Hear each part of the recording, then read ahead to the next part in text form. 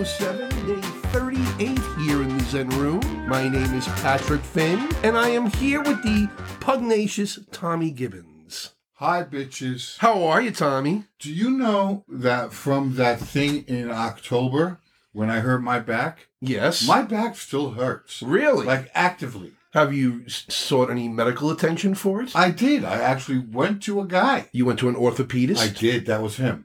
Cool. And what did the orthopedist say? He said that he liked the idea that I was putting hot on it. Okay. And yes, that it was that's a good idea. It was a, what do you call, muscle? Spasm? Spasm. Okay. But it still hurts. Yeah? Yeah. You should do stretches. Do you stretch your body? I do stretch. Okay. You know. Because that's what I do every morning when I get up. Marginally. Well, I do about 5 to 10 minutes of stretches in the morning. So this way I can avoid having those kind of problems. You're a fucking liar. No, I'm not. You can ask Steven. You do not do 5 to 10 minutes of stretching every day. Yes, I do. Honest. All right, I want a video. I do. I want him to send me a video of you doing it alive. Alive. He's alive. No, not you. The transmission. So how have you been since we last saw you? It was 2 weeks ago. Yes. Well, you know, ups and downs. Yes. Downs and ups. Yes. It's a cycle of life. Yes, downs and downs and downs. And downs. Downs. Eventually you're like, the crash is going to be soon. Yes, I know. I had a rough week too. Yeah, it was rough. Yeah. But I don't want to talk about it. Oh, okay. Well, what do you want to talk about?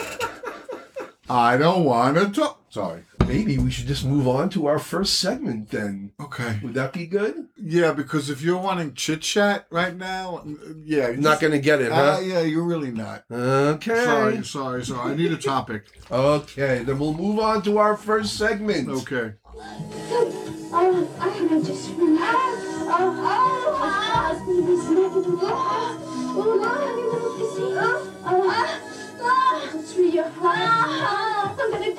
Yes, it's time for some heavy petting. Does she say for that tiny little pussy? I don't know. I wasn't listening that closely. All I hear is the I'm going to come at the end. I don't listen to the other words. Really? Yeah, I'm not into lesbian porn, so it's not my thing. Hold on. This was your decision. Yes, I know, because it sounds great on the air, but I don't listen to what they're actually saying. Go ahead. What's next? Well, we're on heavy petting, and our first topic is, did you know that dogs are good for your health? Yes, Patrick.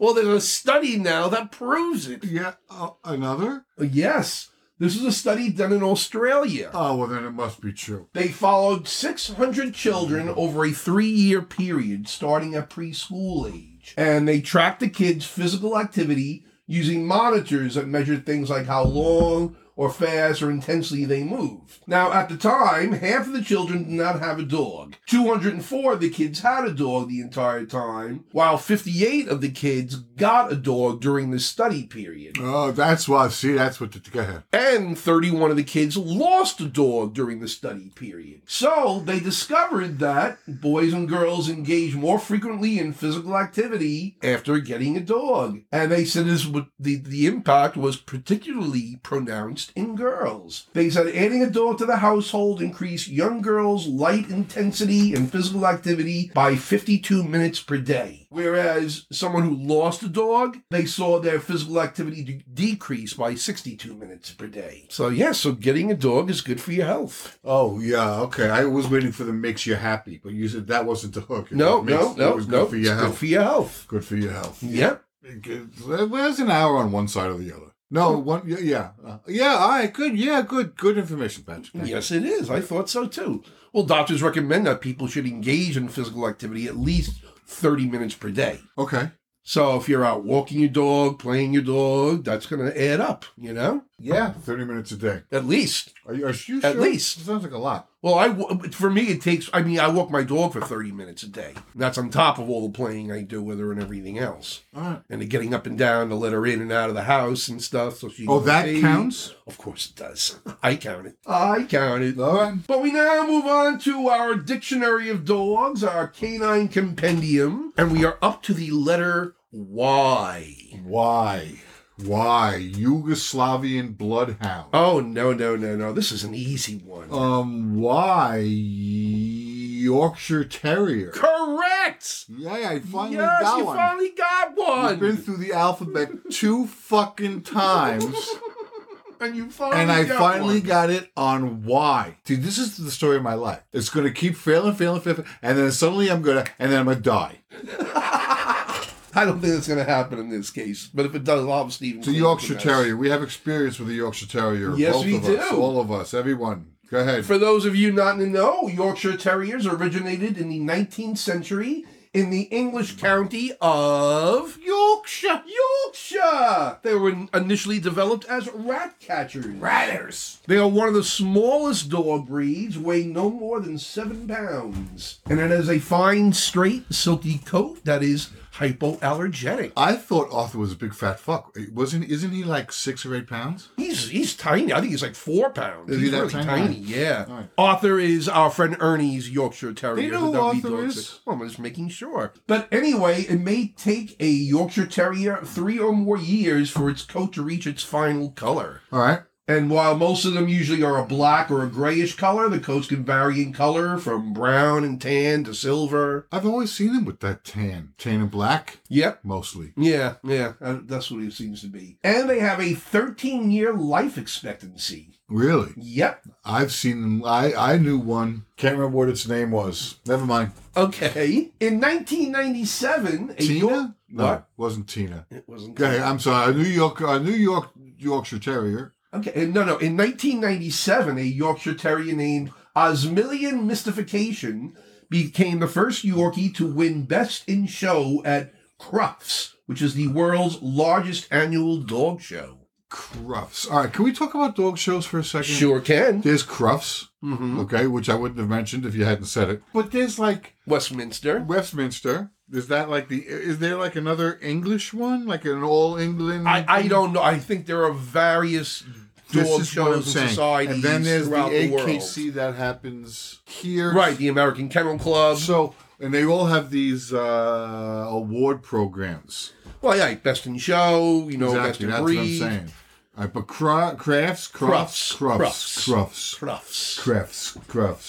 I would just go through, add a vowel, pick a vowel. Yeah, it's supposed to be a big one, but I was just, there's a lot of them. Yes, there are. In fact, there's another famous one called Sylvia, who was recorded as the smallest dog in history. She was a Yorkshire Terrier. Hi, Stevie. She died when she was 2 years old, at which point she was 2.5 inches tall to shoulder, 3.5 inches from nose to tail, and weighed 4 ounces. So how did they keep it alive? I don't know. Did it poop? I would assume it did. How much does something like that eat? Probably not much. Rabbit poops, right? Like those little nuggets, little circular things. Is that poop or food? But there was also a famous Yorkshire Terrier during World War II called Smoky. Smoky, that bitch. She was found by an American soldier in a foxhole in New Guinea. The fuck is she doing in a foxhole? Well, they didn't know. She was only 4 pounds and 7 inches tall. They initially thought that she belonged to the Japanese soldiers. But when they brought her to a nearby prisoner of war camp, they realized that she didn't know commands in English or Japanese. She didn't speak Japanese. Obviously not. No, so that means She was non-lingual. She wasn't even. Not She wasn't Japanese. bilingual. She wasn't unilingual. People who have adopted a dog from what do I want to say, shelter are often think the dog is just so stupid that it doesn't understand it, and they say something and the dog responds and they're like, oh my God, the dog speaks Spanish. Yeah. Oh my God, the dog speaks Italian. And then you talk to the dog in Italian and it's giving you recipes, and then you're like, oh shit, man, I'm the stupid one. Okay. That's why I love this in Moonstruck, the old man with old dogs talking to them in Italian. One of my he is responsible for 2 of my favorite movie moments of all time. That old man.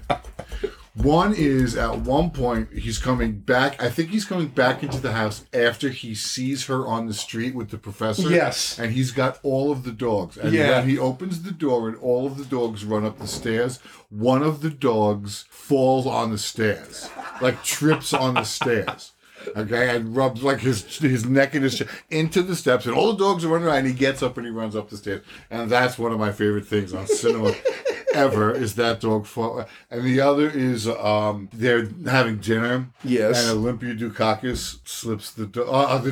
The man. The old man feeds the dogs. Feeds the dog. And she goes, old man, you give those dogs another piece of my food and I'm going to kick you till you're dead. And everybody is so shocked. That's her father-in-law. Her husband is sitting right there. We just watched that like about 2 weeks ago. Love that movie. That's one I can watch again and again. That would be like a desert island movie. Yeah, without a doubt. It's a movie you can watch over and over again. It's like getting together with family, a cinematic family in a way, you know? It's so great. It is so good. And Cher just looks fucking fabulous. When she gets all dolled up for the opera, my God. Yeah, but then, people like Vincent Gardenia and Olympia Dukakis and even Fraser's father, what's his name? John Mahoney, who plays the professor. Yeah, they're all great in it. Everyone's great in that, right? Who was the original fiance? Oh, I can't think of his name now. Oh, it's going to drive me crazy. The brother. The brother who I can't think of his name. For his mother. What a schnook. Yeah. What a schnook. Anyway, back on topic.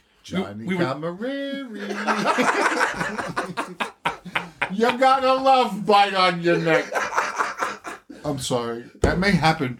You've opened up Pandora's box. Yes, I'm aware of that. That may happen from now. All right. Okay, but back to Smoky, the Yorkie. The dog was then taken by a soldier named William Wynn. Is this the Japanese dog? Well, the dog that was found in this foxhole in New Guinea. New Guinea? That's not Japanese. No, but it was found during the war in the Pacific. During World so War here's II. this stray dog in New Guinea. So then for the next 2 years, Smoky backpacked through the rest of the war with Wynn and accompanied him on combat flights. I'm not surprised. The dog, because the dog was taught tricks later and was used for entertainment, but she became a hero in her own right when she helped engineers building an air base on an island in the Philippines. And how did she help, Patrick? What it was, they needed to run a telegraph wire through a 70-foot long pipe that was 8 inches wide. So you give the dog... They attach it to the dog's collar. And you go on the other side of the pipe and you put a treat up and the there. thing is, this pipe was half filled with sand. So the dog only had like 4 inches of space. It don't matter. You got ham over there. This dog got through. Yep. And they said what would have taken 3 days if they had done it digging through and everything,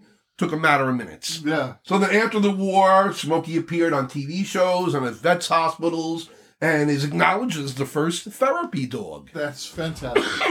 Yorkshire Terrier, huh? Yes. And then on February 21st, 1957, Corporal Smoky died at the age of 14. 14, right there in the Midland range. So I know them live a lot longer. Yeah? 18, 20. Yorkies? Yorkies. Really? Yeah. It seems to me that my sister dated a guy who had a Yorkie. It wasn't really his Yorkie, but it was kind of his Yorkie. I think it was a Yorkie. It might have been a Chihuahua. Okay. Me, a Chihuahua that's very different. But it seemed to be impervious to death. It was like blind, and it was all the, and it was what's her name? Anyway, it doesn't matter. I'm gonna between this and Moonstruck, I have enough to think about. Yeah, I'm sure you do. So in the meantime, we're going to move on to our next segment. Happy birthday. Many happy returns. Thank you. A very happy birthday. Yes, it's time for today's birthdays. Happy birthday. And I actually had a lot of birthdays on, but I cut it down quite a bit to only 2 people, both dead. Why do you bring up that you cut them? Because those are the only ones I want to hear now, are the ones that you deemed cuttable. Well, because the 2 that I cut were comedian Chris Rock. Okay. He's dead? No, these are birthdays. Oh, these are birthdays. These are birthdays. So I cut him, and I also cut Susie Eddie Izzard. Okay. Because it's their birthday or her birthday as well. Okay. But 'cause I had 2 more prominent birthdays Go I ahead. thought to acknowledge. The first one, he was born February 7th, 1812. He is considered the greatest novelist of the Victorian age. Among his works are The Pickwick Papers, Oliver Twist. Oh, Oliver Twist by... Go ahead, keep going. Nicholas Nickleby. Nicholas Nickleby by... This is also... What am I going to say? A Christmas Carol. Christmas Carol. Jonathan, fuck me. The Old Curiosity Okay, Shop. you could stop. David Copperfield. Charles Darwin. No, Charles Dickens. Charles Dickens is correct. Very good. I actually like Darwin's work better. But go ahead. And he also wrote, I mentioned A Tale of Two Cities, He did. Great Expectations, and his last unfinished work, The Mystery of Edwin Drood. Yeah, he was good with the pen. Have you ever read any of Dickens' works? Yeah, I have. I've spent a whole lot of time in the guts of... Actually, this is going to become a sore spot between you and me. Uh-oh. I spent so much time in A Christmas Carol Right. that I had come up with a like Wicked is the witches before Right. a prequel. Yeah. Yes. Prequel? I had come up with an idea for a prequel. And Okay. so did you. Well, I wrote a gay version of A Christmas Carol. Right. In a contemporary setting. Yeah, no, mine was a gay version of A Christmas Carol set where it was. Okay. Like as a way to describe why Scrooge is the way he is, why his attitude is the way he is, and why Marley comes back. Okay. Because he didn't have to do that. So that's what but anyway, Charles Dickens. Actually, have you ever read A Christmas Carol? Yeah. It's darker than I imagined it to be. It's Dickens. Yeah. Dude. He wrote Oliver Twist. I know, right? Can I have some more? I mean, come on. We had to read Great Expectations back in junior high school. I think I had to read it too. That doesn't mean I read it. And I loved that stage production they did of Nicholas Nickleby with Roger Rees many, many years ago. You would, because it's 3 hours and It was amazing. Oh my God, it was so damn good. Yeah, headache-inducing, dryness. Oh, no, not at all. It was very entertaining. It really was. I mean, I'm sure it was. Yes. Nicholas Nickleby was a party. Boy could kick up. Yes, well, he died of a stroke. Nicholas? Yes, he did. In 1870. He was like 58 years old. Nicholas Nickleby was 58 years old. No, Charles Dickens was. 58 years old when he died. Yes, but he wrote quite a lot of work in that time, I'll tell you. Yeah, and they were big books. Yes, they were. It wasn't like he was economical with the language. Well, he wrote short stories, but his novels were quite long. Short stories doesn't mean that it's short writing. He wrote hard, difficult things. But he was successful. Yes, he was. Our next birthday celebrant. How many different versions of Scrooge do you think there are? Oh my! There's got to be over 100 at least. There has to be. There has to be. I mean, even if you count like Susan Lucci's version, like that counts. Yeah, I know. I came to it like most people my age probably did with Mr. Magoo. To me, he's the quintessential. Mr. Magoo was one of the first Christmas Carol versions I ever saw. Yeah, right. It was but there's got to be 100 versions of that. At the least. It's a universal story, you know? Bill Murray did one. Yeah, that was great. I love that movie, Scrooged. Did they ever do a black one? There has to be one. I'm sure there is somewhere. You would think, right? Yeah, I'm sure there is. TV movie, maybe. I don't know. Listeners, get on that. Go to the Hallmark channel. I'm sure there's got to be whatever one there you do. Don't movies. Tell people to go to the Hallmark channel. Why not? Because they get sucked into that vortex. Oh, I know. They're not. Our friend Sheila back. loves watching those movies. Oh man, it's just how many white guys in sweaters? How many what? White guys in sweaters. Our next birthday celebrant, I figure we honor since February, is Black History Month. All right, so we're mentioning this person because they're black. Partly, yes, but also because he's quite significant in our culture. Who is it? He was born in Baltimore. His name was James Hubert Blake. He was the son of former slaves. Eubie Blake. Eubie Blake is correct. He started playing the organ at age 4. By age 15, he was playing piano at a bordello. Can you imagine? Yes. Jesus. Do you know how many like theater people get their starts? Oh, look at Bob. Was it Bob Fosse? Bob Fosse. Yep. Yeah, in a strip club. Yeah. But that's where the endless comics. Bette Midler. Oh my God, the comics, definitely. Yeah. Bette Midler in the baths. Yep. A whole bunch of gay men with dripping lube watching me sing. Yeah, that's Bette Midler's early career. Well, Blake, he played the vaudeville circuit through the 1910s, and then in 1921... What did you do, playing the piano? What? Played piano, yep. In the vaudeville circuit? Yep. Alone? I believe, I think alone and with others. All right. But in 1921, he wrote the music for one of the first Broadway musicals written and directed by African Americans. Yes, it's Shuffle Along. Shuffle Along is correct. Very good. He also appeared in several films, and he was also a band leader with the USO during World War II. I'm thinking Shuffle Along may have been the last time I saw Audra on stage. Well, that was the George Wolfe version of Shuffle Along, right? Yes. Because that gives all the history Right. of the play. Because it had musical. another 15 words to the title. Yeah. Because it's George Wolfe. Yeah, because the full title is, I have it here somewhere. He goes, Shuffle Along, or The Making of the Musical Sensation of 1921 and All That Followed. Yeah. Anyway, she was fantastic. And she was pregnant. She danced. Oh, Audra? Yeah. She danced like a bitch. Because I've seen her do cartwheels on stage, Audra McDonald. I'm sure. Anyway, she wore a blue dress. Anyway, that's why I remember there was a thing at this time because it wasn't going to England, or it was scheduled to go to England, and she backed out when whatever it was, her leaving. Okay. What a cast was that? That cast was intense. Oh my God! Yeah, you had so many great people. Stokes. Yeah. Okay, so she pulls out and the production closes. And they say that she pulled out because the production closed because she pulled out. I think it was kind of struggling for audience. It was struggling for audiences. Yeah. It was not... it's not her fault. It should have been. No, of course not. She's the actress. She's the reason I went. Right? Do you know what I mean? Like, yeah. You didn't go for Brian Stokes Mitchell. You went for Audra. I went for Audra. And just to be perfectly honest. Brian Stokes Mitchell's a nice bonus. He's awesome. He's great. I saw him in Ragtime. The two of them in Ragtime. The two of them together in Ragtime. Same thing with when I saw her in The Gershwins, Porgy and Bess. And I say it like that because there was a controversy about it at the time. That was the title of it. Okay. The show was called The Yes, Gershwins, I remember all Porgy that. and Yeah, Bess. we talked about that once before. Did we? Yeah. Sondheim had something snippy to say about it. Oh, yes, which he was did. fabulous. Yes, he did. I'll never forget this. I was standing online, and you see that dreaded call board on the front of in the lobby as you walk into the theater. It tells you who's on stage tonight. Right. And Audra was not on stage tonight. Ooh. So I did a thing, I mean, standing in a Broadway theater, I did a thing. Of course you did. The gay guy in the ticket booth saw me, and he was like, "Come here."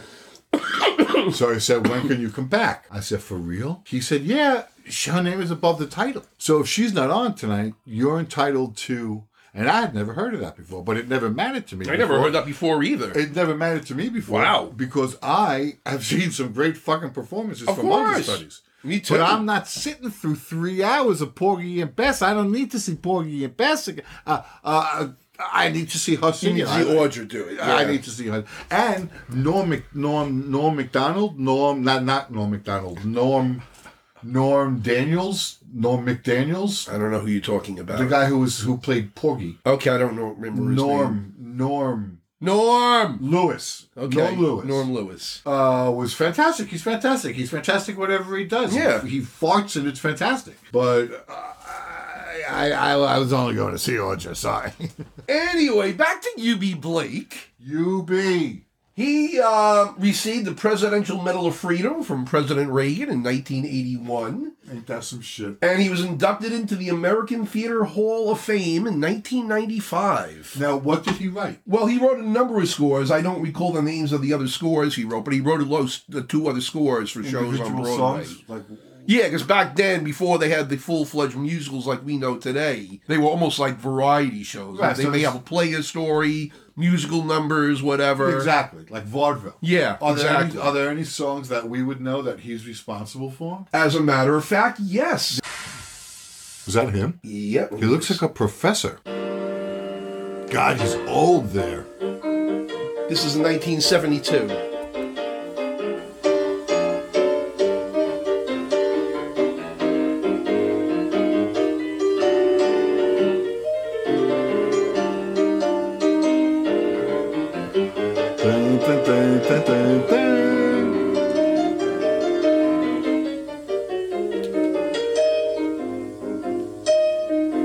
What is this called?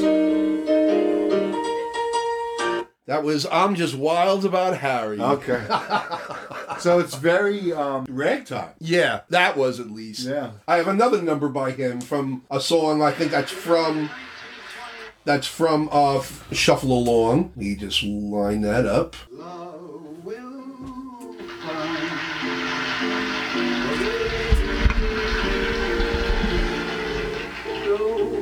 Skies are gray. He really looks like a cobbler.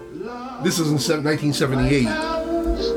Can never be wrong. Cupid's not schooled that way. All right, good for Eubie. Yeah. So All right, that's happy Eubie birthday, Blake. Eubie. Or did he die? No, today's his birthday. He's already dead. He died back in. No. I mean, okay. He died back in 1983. Yeah, we're still on the birthdays. He died in the age of 96. Got a musical named after him. Right. Anyway, we are now going to move on to our. Yes, we're going to move on to our next segment. Yours. Bring out the dead. Bring out your days.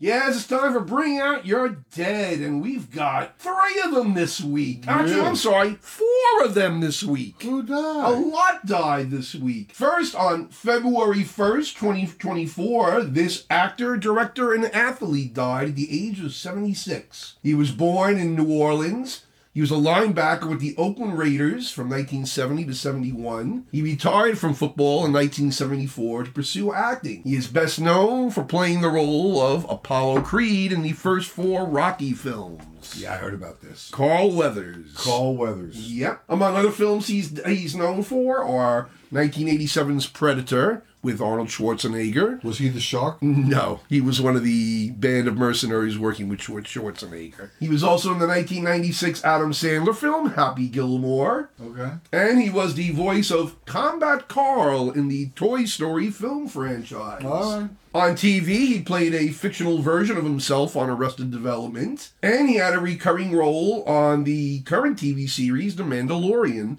for which he was nominated for an Emmy Award. But he died in his sleep, no cause of death revealed. He was survived by his 2 sons. Do you know that of all the things you just said, I only ever saw the first Rocky? Only saw the first one? Yeah. I think I got as far as the 3rd one. No, I mean all of it. I never Oh, saw really? I didn't see Toy Story. Okay. I didn't see any of it. Really? You never saw Predator? No. Oh, wow. Good No, movie. No. That's a good movie. Those sci-fi action things aren't for me. No. Pity. No. Put him in a boa. Have him make an entrance at the top of the stairs. Hey, I don't think you'd ever see Carl Weathers doing that. That I'm going to watch. And I gather a whole bunch of people would watch Carl Weathers with a boa at the top of the stairs.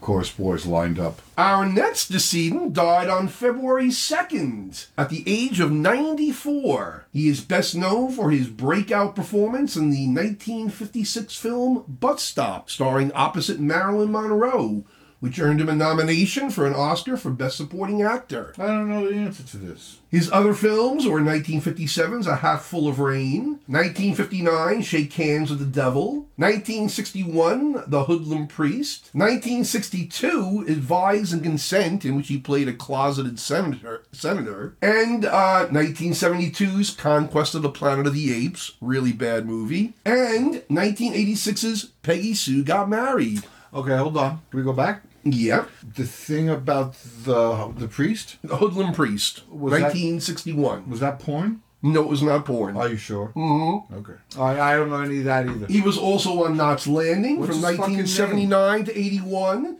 And he appeared on Twin Peaks: The Return in 2017. Another career that happened entirely without my knowledge. His name, Don Murray. Oh, yeah, him. Oh, he was a handsome man. Was he? Oh, my, yes, he was. Okay.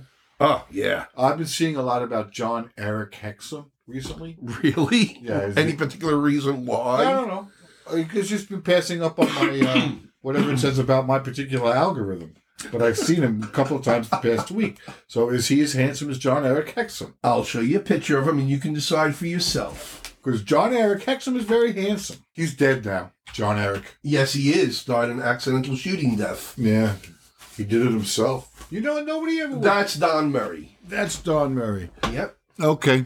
Very handsome. Yep. Looks a little bit like that singer who sang that song. Here he is with Marilyn Monroe. I can't see that picture. That's there you go, Marilyn Monroe in Bus Stop. Okay. I like that jacket very much. Right? Yeah, so that's Don Murray. Yeah, very handsome. Yeah. All right. And then our next decedent died on February 4th. He was born in 1932. He was initially known as a singer with the New York City Opera, but then he opened a bathhouse at the Insonia Hotel in Manhattan in 1968 called the Continental Baths. The Continental. He opened it after he observed the crowds at the Everard bathhouse, and he wanted something that was less sleazy and dirty, and so he opened up this bathhouse at the basement of the Insonia Hotel. And what happened? Well, it's best remembered as being a music venue. Mm-hmm. He built a DJ booth there. Among the DJs who performed, there were Frankie Knuckles and Larry Levan. Yeah, famous. But he also began showcasing live acts, the most famous of which was Bette Midler. That's right. That's what I was saying before. I know. And who did she perform there with? Barry Manilow. Barry Manilow.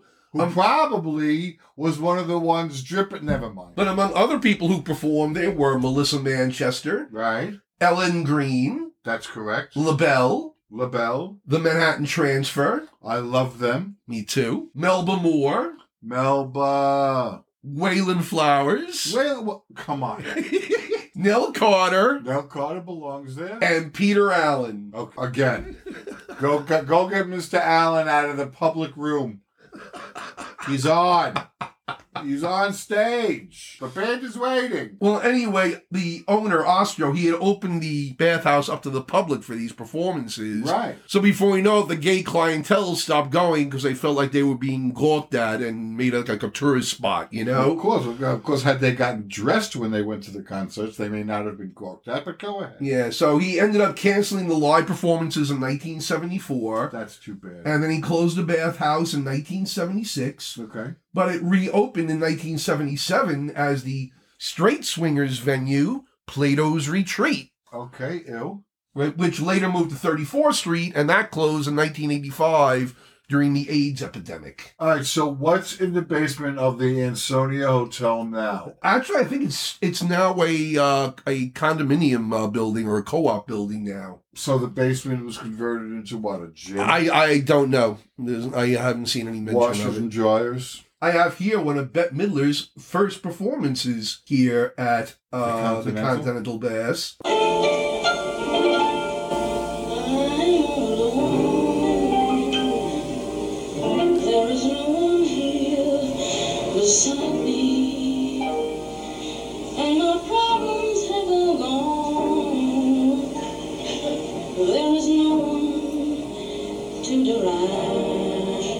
I don't know this song.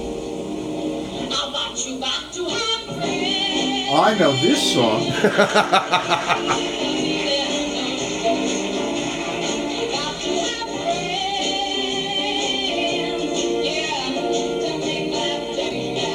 You know she was in the original production of Fiddler on the Roof? Bette Midler? Yes, I did know that. Yes, She was Sphincter. She was who? Sphincter. Sphincter. The fourth daughter? There were two other daughters. Three daughters. No, there was Sphincter, and there were the three older girls. They're the three daughters. Okay, then there were two younger ones. Oh, yeah, I forgot about that. Sphincter was one of the younger ones. Sphincter was And the then name. there was another one, I don't know, Sphincter and Alice, whatever the fuck her name is. But in the end, in one of the scenes, Yenta has two young boys with, so Golda says, who for who? Which one for which one? And whatever. Yenta says, whatever, whoever, whatever. Okay, I'm sorry. Quite all right. But we now move on to our last decedent of the evening. He died on February 5th, born 1961. Country music singer and songwriter Toby Keith. Can I ask you a question? Yes. Since he died, Yes. I have seen nothing online about him that wasn't mocking and sort of like Ding Dong the Witch is Dead. Well, he was known as a conservative, and that came through in some of his music and stuff and his political positions. He also famously got into a fight with the Dixie Chicks. Okay. Because they criticized his one song, Here's to the Red, White, and Blue, and they had a little snick going on for a while or The whatever. Dixie Chicks. Well, they also criticized Bush. Bush and everything. That's what really got him in trouble with the public. Yeah, they were. Well, that's what really got him in trouble with their base. Well, yeah, exactly. But during that time, they were also feuding with Toby Keith. Okay. Yeah. Because I think the New York gays love them. I mean, the name is fantastic. Oh, the Dixie Chicks. Yeah, come on. gays all over the land are saying, what the fuck, why didn't I think of that? Well, anyway, Toby Keith in his career released 19 studio albums. And this is not the guy who was married to Nicole Kidman. No, that's Keith Urban. He had total worldwide album sales of over 40 million. He charted 61 singles on the Billboard Hot Country Songs charts, including 20 number one hits and 22 top 10 hits. Okay. And in Look, that's more than I've ever done. In 2021, he was awarded the National Medal of Arts by President Donald Trump. Okay. And he was diagnosed with stomach cancer in 2022. He was being treated for that. All right. But he died in his sleep, survived by his wife and 3 children. Okay. And how old was he? He's a year older than me, so he was 63, I think, or going to be 63. Okay. How old are his kids? Like 63, they could be anywhere from they could be their 20s. Well, I know he was married twice. So. That's what I was getting at. Is this him? This is him. I bet you never heard old Marshall Dillon say, Miss Kitty, have you ever thought of running away? Settling down, would you marry me? If I ask you twice and beg you pretty please. See, there's a kind of singing that I hate. And this is it? This is an example of it. Hey. It's a little... Is that him? That's him. In the mullet? Yep. With the 70s porn This is like mustache? 1993, I believe. There's no excuse. There's a type of singing that I hate. And I'm wondering... First of all, the twang here is intolerable. Too much twang. Okay. Okay. Also, there's a way that people sing, and I don't know how to describe it except to say their voice changes. Right, yes. When they become singers. Yes. Okay, they put on this... It doesn't sound natural. It does not at all sound natural, and that... We know an actor on Long Island like that. We know. We've discussed before. Have we? Yes, we have. All right, well, but we're not going to mention names. No, of course not. But you'll have to tell me who, because there's a lot of them. A lot of women. Oh, this is a male. Okay. No. I want to know who you're talking about. But other people do it. They change their voice to be singers, and it sounds false. Yeah, it does. And him with this, that guy right there looks like Flock of Seagulls. Except they would never have a mustache like that. What is that mustache? Yeah, so the mustache with the beard thing around. It looks like here. a merkin. It's like the evil Spock look, you know? He might be hot, but who could tell? Underneath all that aqua. Well, this was 30 years ago. All right, what are we doing now? Well, anyway, to all our decedents, we say, rest in peace. Thank you for the entertainment and fun. When I see R.I.P. R.I.P.? Rip. What about it? Rest in peace. Yes. It never seems nice to me. It never seems friendly. R.I.P. Rip. When you flick your wrist like that, it changes things. But it just seems like it never seems like it's a R.I.P. Rip Johnny Carson. It's creepy to me. I don't like it. I don't like it. Don't like it. I don't like it. Okay. We move on to our next segment then? I don't care what you do. Thanks a lot. Yes, it's time for Today in History. Patsy. And Today in History. Did you ever try to do that? What's that? The horse sounds with the coconuts? No, I don't have any coconuts handy. Okay. If only somewhere in the world. We could get one. Yeah, like a supermarket. How about the next time you come here, you bring a coconut with you? No, because what makes you think I know what's going to happen when I come here?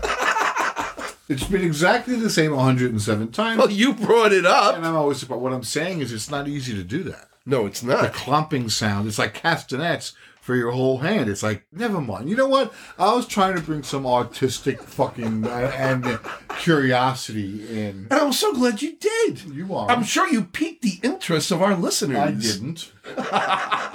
Well, Today in History, have you ever heard the phrase, the bonfire of the vanities? I have. It was a movie. It was a book. Yes, And it then was a movie. by Tom Wolfe, and then a Tom Wolfe? movie with Tom Hanks. You want to talk about a wordy little queen. Who, Tom Wolfe? Oh. Well, actually, I'm a big fan of his nonfiction work, like the Electric Kool-Aid Acid Test. Okay. I was not a big fan of the book Bonfire or the Vanities. What about the white suit? That doesn't bother me. You know, that's just him. That's his thing. Okay, go ahead. That's the least of it. It's a lot of words. But do you know where the phrase Bonfire or the Vanities comes from? I believe, if I'm not mistaken, it has ancient roots.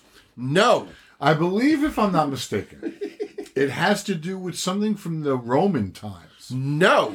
If I'm not mistaken, it has to do with World War II. Definitely no. Okay, go ahead. Back on February 7th of 1497, supporters of Friar Girolamo Savonarola in Florence, Italy, held a bonfire in which they burned cosmetics, art, books, fine dresses, playing cards, and musical instruments. They burned all objects that might tempt one to sin. Let me ask you a question. When I said something in antiquity, or something in old, whatever it was. You said ancient. Ancient. This is not ancient. Ancient is BC. And when was this? This is AD. What year? 1497. 1497. Is Yes. not ancient enough for you. No. Ancient is... Tell me again, then I want to remember this. I want to mark this. Circle this spot. Yes. The next time I call you old, and you get offended, that 18, what is it? 1497. 1497 is not ancient to you. No, it's not. 1497. Columbus sailed the ocean blue in 1492. Yes, thank you. 1497, this is what? This is 1497. Okay. Not ancient, but Not ancient. But 1497. 1497. All right. You see, this guy Savonarola, he campaigned against what he considered to be the artistic and social excesses of Renaissance Italy. Yeah, see, that's the best art ever. Came out of the Renaissance, Italy, for fuck's sake. Of course. And he's burning it. Well, for that and other reasons, he was brought to the attention of the Pope, Alexander VI. Okay. And he was excommunicated later that year. And then he was charged with heresy and sedition. And he was executed in 1498. Did any of that have anything to do with the bonfire? No, but that's where the phrase bonfire of the vanities comes from. Okay. An actual bonfire. A bonfire whereupon makeup and makeup, cosmetics, or mirrors. High heels, the things that make you vain, the symbols of vanity. Exactly. Were a part of the bonfire. Yep. Why was he tried, convicted, excommunicated, and killed? There were a number of other reasons. He had just church rivalries, people he was supporting, all the political machinations. Was he a member of the church? Yes, he was a friar. But that's pretty low down. Well, he had a pretty large position. Like he was considered like the de facto ruler of Florence, Italy, especially after the Medici family fell under the year before. They're so hot, the Medicis. They are so hot. I always wanted to meet one. Yeah. Mother's crazy, but I like the family. But that's not all that happened today. It's not all that happened, is it? Today, on February 7th, 1926, Black historian and author Carter G. Woodson designated the second week of February as Negro History Week. Okay. This man has been called the father of Black history. Did he know we don't like that word? What's that? Negro. Well, back then, Negro was acceptable. And it's not now. That's not now. But he designated it for the second week in February so that it coincided with the birthdays of Abraham Lincoln and Frederick Douglass. I remember you and I had a conversation about this in a previous Black History Month. Probably last year, then. You sure it wasn't like when we were, like, young? Because this has been going on forever. It was probably last February. Okay. We need an archivist. But anyway, Woodson wrote that the purpose of Negro History Week as it is not so much a Negro History Week as it is a History Week. We should emphasize not Negro history, but the Negro in history. What we need is not a history of selected races or nations, but a history of the world void of national bias, race hatred, and religious prejudice. Now, who was this dreamer in the sky? He was a... What's his name?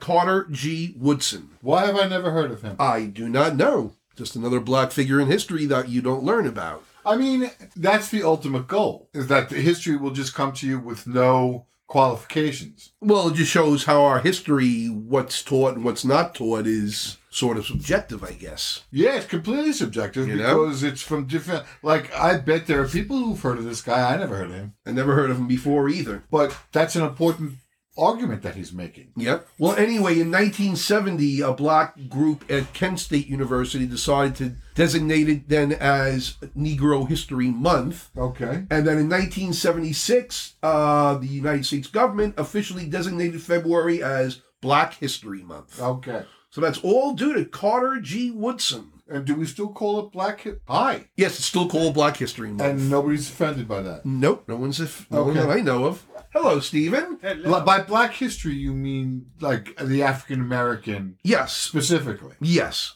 Go ahead.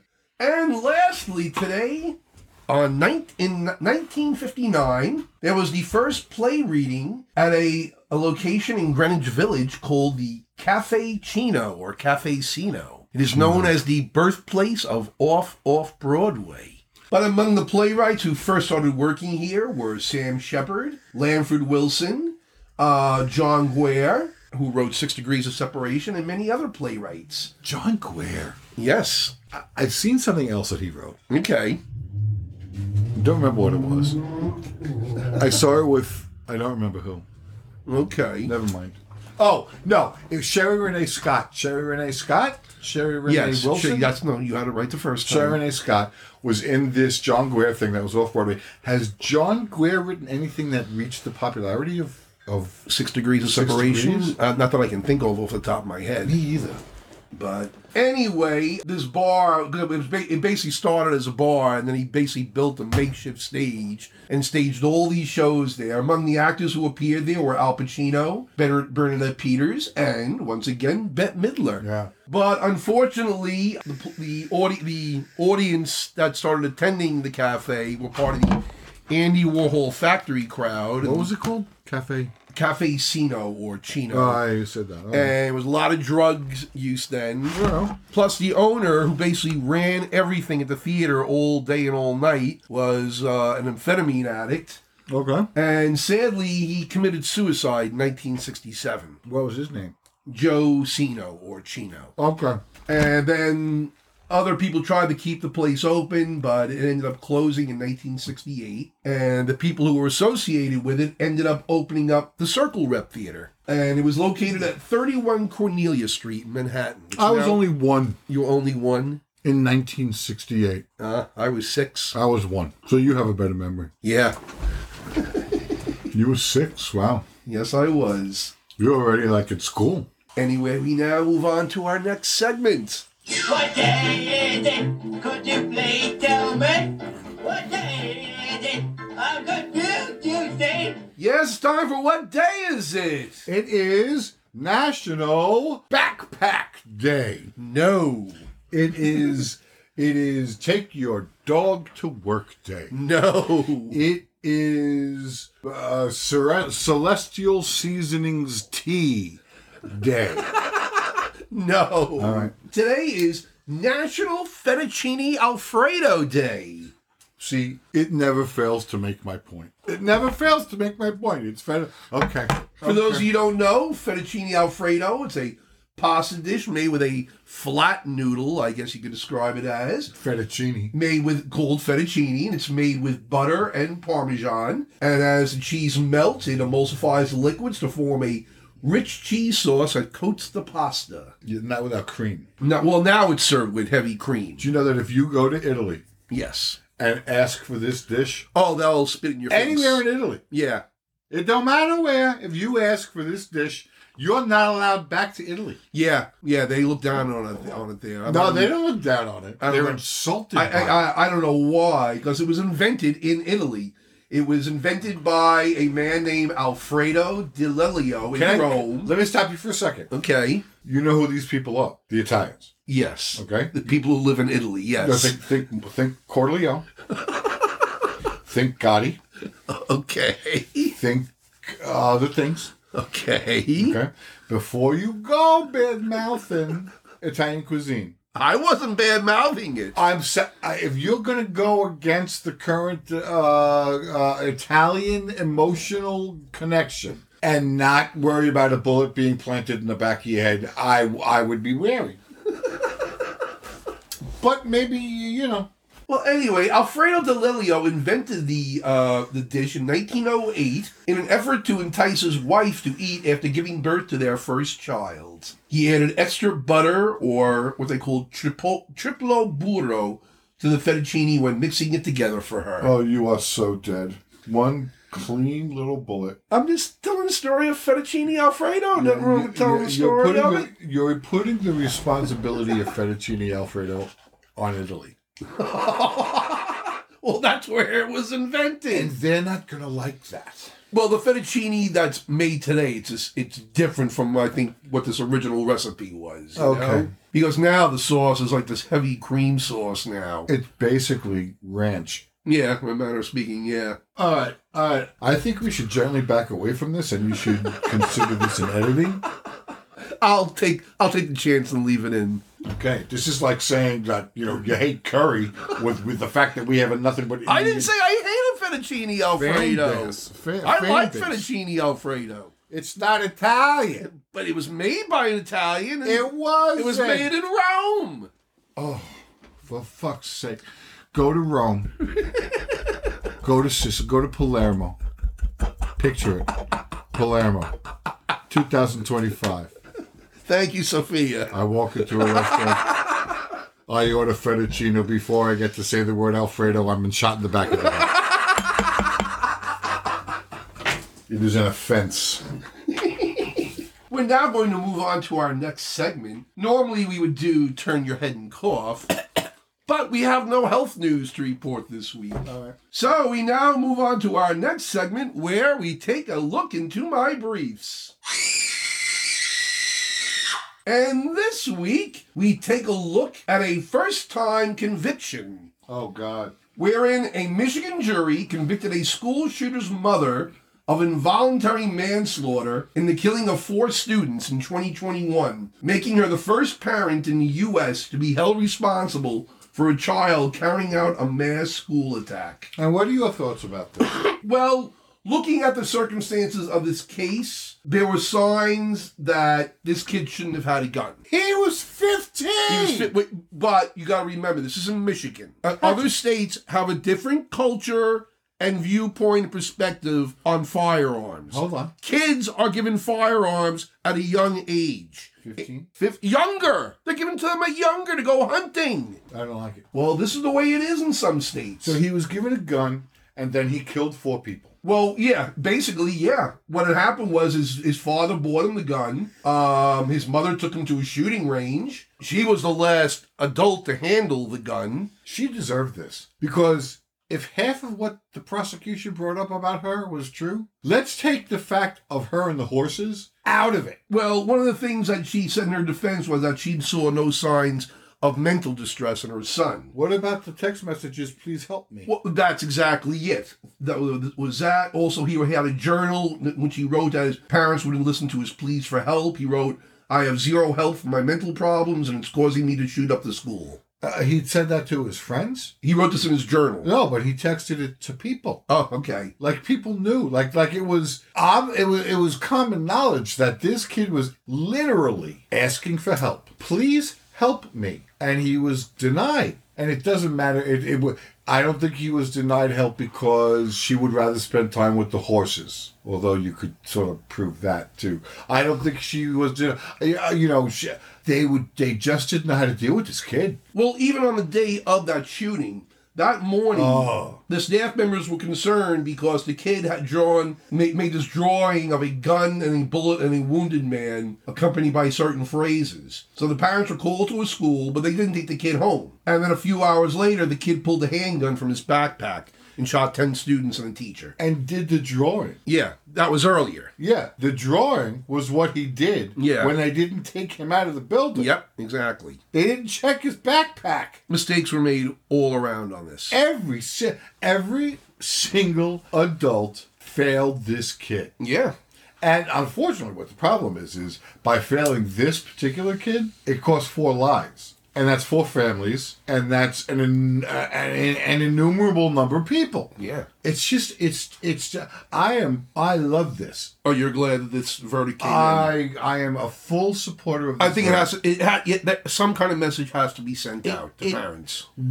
She said my husband was responsible for securing the gun. Yeah, and I guess this gun wasn't kept very secure. I'm sorry, what? The gun was given to the kid less than 48 hours. It was like 4 days before the shooting. Yeah, they gave him the gun and he turned it around and pointed it at the school. That's what happened. Yeah. It's just, I think the father's going to go down too. Yeah, he's on trial next. And I think they deserve to go down, and I think they should be ashamed, and I think that people should see this. Yeah. They should see this. This is for real. He was 15, and they tried him as an adult. He will never be an adult. He'll never be out of prison again. No. He's 15. Yep. Do you know how many teen shooters we have like that? Oh yeah, it's way too many. Yeah. And there are way too many parents who now should be quaking in their boots because of this verdict. Yeah. Because this is going to open a floodgates. Well, that's the thing. If you're not going to do common sense firearms legislation to help to try to avoid shit like this, then you're going to have more verdicts like this. This is my question, though. The kid is 15. In what kind of jurisdiction is he allowed to have a gun? Now, hold on. I heard what you said about them, hunting. 12-year-olds, 13-year-olds with hunting rifles out hunting. He was given an automatic pistol. Yeah. He was... The intent of this gun was never for him and his adults to bond over hunting. No, over the quiet times it takes to hunt in between gunshots. Yeah. So, anyway, that's a story on that case. I forgot what we were talking about, so just move on. Okay, then. We will now move on to our next segment. Oh. Yes, it's time for The Week in Fascism. Yeah. Well, this week, there's a biggie. The Fascist Party, formerly known as the Republican Party, can't seem to do anything right this week. I mean, they tried to impeach it's like a circular shooting the Secretary of Homeland Security. Yeah. That vote failed. Yeah. And you know what she did? She blamed the Democrats for being sneaky. Oh, you mean Marjorie Taylor Greene? Yeah. And all because of the one congressman who was out sick and basically got there in a wheelchair to make sure he voted on this. And that's the Democrats having a strategy and being shady and whatever. And this is, So, it's just amazing. It's horrifying. If it's true, okay, that this guy got up out of his hospital bed like Lazarus and came to vote and voted, and if it's true that the Democrats had this up their sleeve, okay, it was a strategy. Whatever it was. Bitch, the problem was politics. Well, the problem was because there were Republicans who voted against this impeachment. They got the 4 Republicans they needed. Because in their eyes and in most people's eyes, this is bullshit. This secretary did not commit an impeachable offense. No, he did not. He did not commit treason, bribery, or high crimes or other misdemeanors. If they're right. This was a policy disagreement. If she's right, if she's completely 100% right, he sucks at his job. That's the top of it. Yes. That's as far as you can go. That's about as far as you can go. He sucks at his job. That's not an impeachable offense. Thank you. Thank you. And I'm glad that there were 4 of the 200 plus Republicans who were able to say, oh, wait, what the fuck? Come on. Yeah. Where's your dignity? Do you have to? I mean, you know when the last time was they tried impeaching a cabinet officer? 1876. Very good. How did you know that? Because I'm paying attention to this particular case.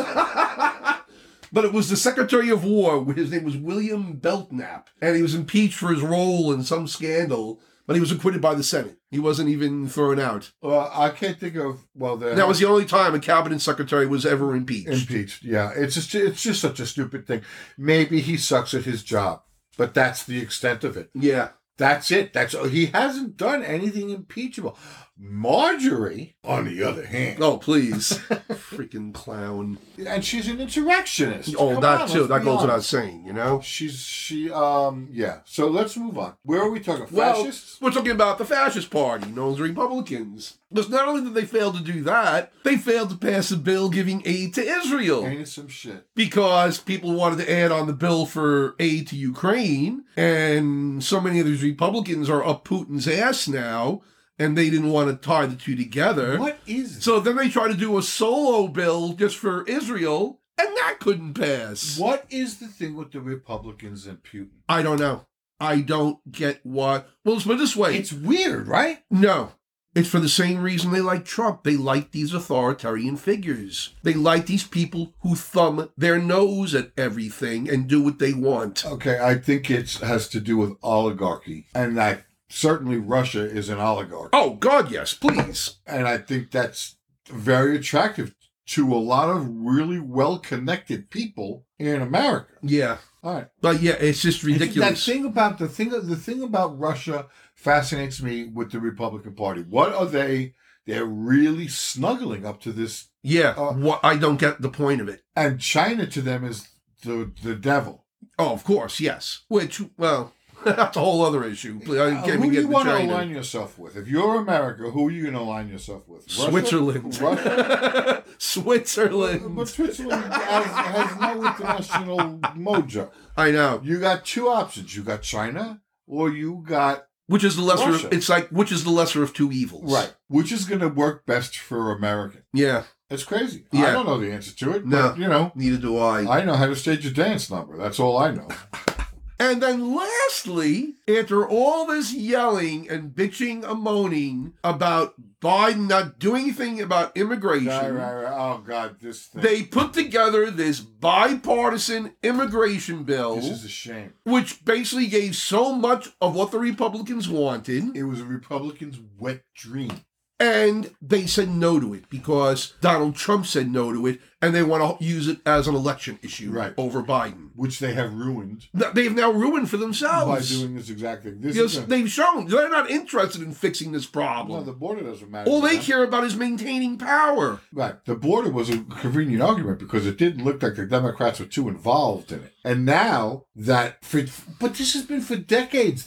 We got to do something about the border. We got to do something about now. So now The last time that they came close to addressing this issue, I think, was during George W. Bush's administration. they'll never get, and like they say, And I think the Democrats punted on it at that time. they will never get this deal again. The Republicans will never get this No. deal, and they would never have gotten it under Donald Trump. And they blew it. They blew it because now. I mean, his party looks like a fucking shambles right now. It's not that's shambles. It's like, but like I said, all they seem to care about is just opposing Biden, getting Trump back in office, and then doing whatever they want to do at that point. Well, what they want to do is turn it into a Christian white nationalist Yeah, party. Exactly. They- Well, that's what the party is. That's what they want to change the nation to. They wanted the nation to be Christian white nationalist. Yeah. And I have a problem with that, but I got to tell you, Patrick, the closer I get to death, the less I am finding it worth getting upset about, like getting crazy about, like getting tense about, having it affect my lower digestive tract.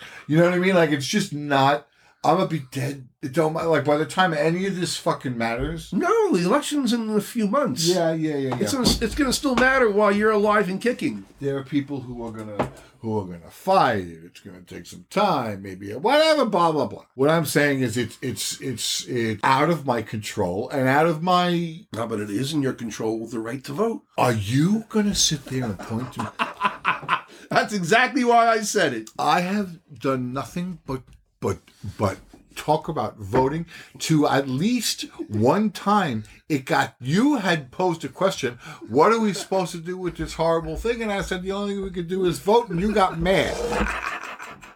And now you're going to point to me and say vote. Yes. You're a dick. You're a dick, and I hate you. And I have no more wine. Oh no. Yeah, oh no. Let's pause here so you can get more wine. I don't have any more wine. You don't have any more wine? No, I only bring a bottle. Oh my God! I can't believe you finished your wine already. Keep going before I start drinking yours. We now move on to our next segment.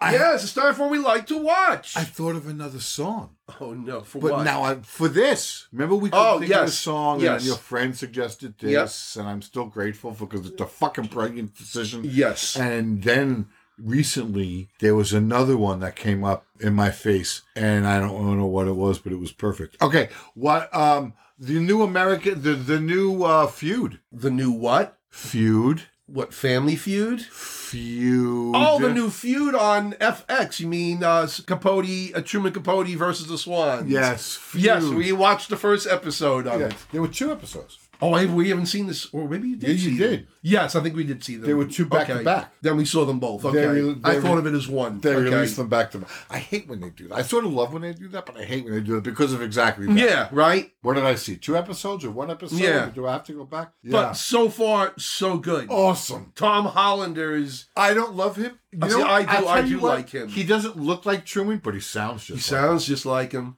Acts just like him. Yeah. He's such a good actor. He's got Truman down. I fell in love with him as an actor in the HBO series about John Adams with Paul Giamatti. Yeah, I never saw it. He played King George III. And there's this meeting with him and John Adams as the ambassador to the kingdom. Okay. And they're meeting. It's maybe like a 5-minute scene, but it's brilliant. Yeah. Tom Hollander's a great actor. So yeah, But so far I'm really enjoying this series.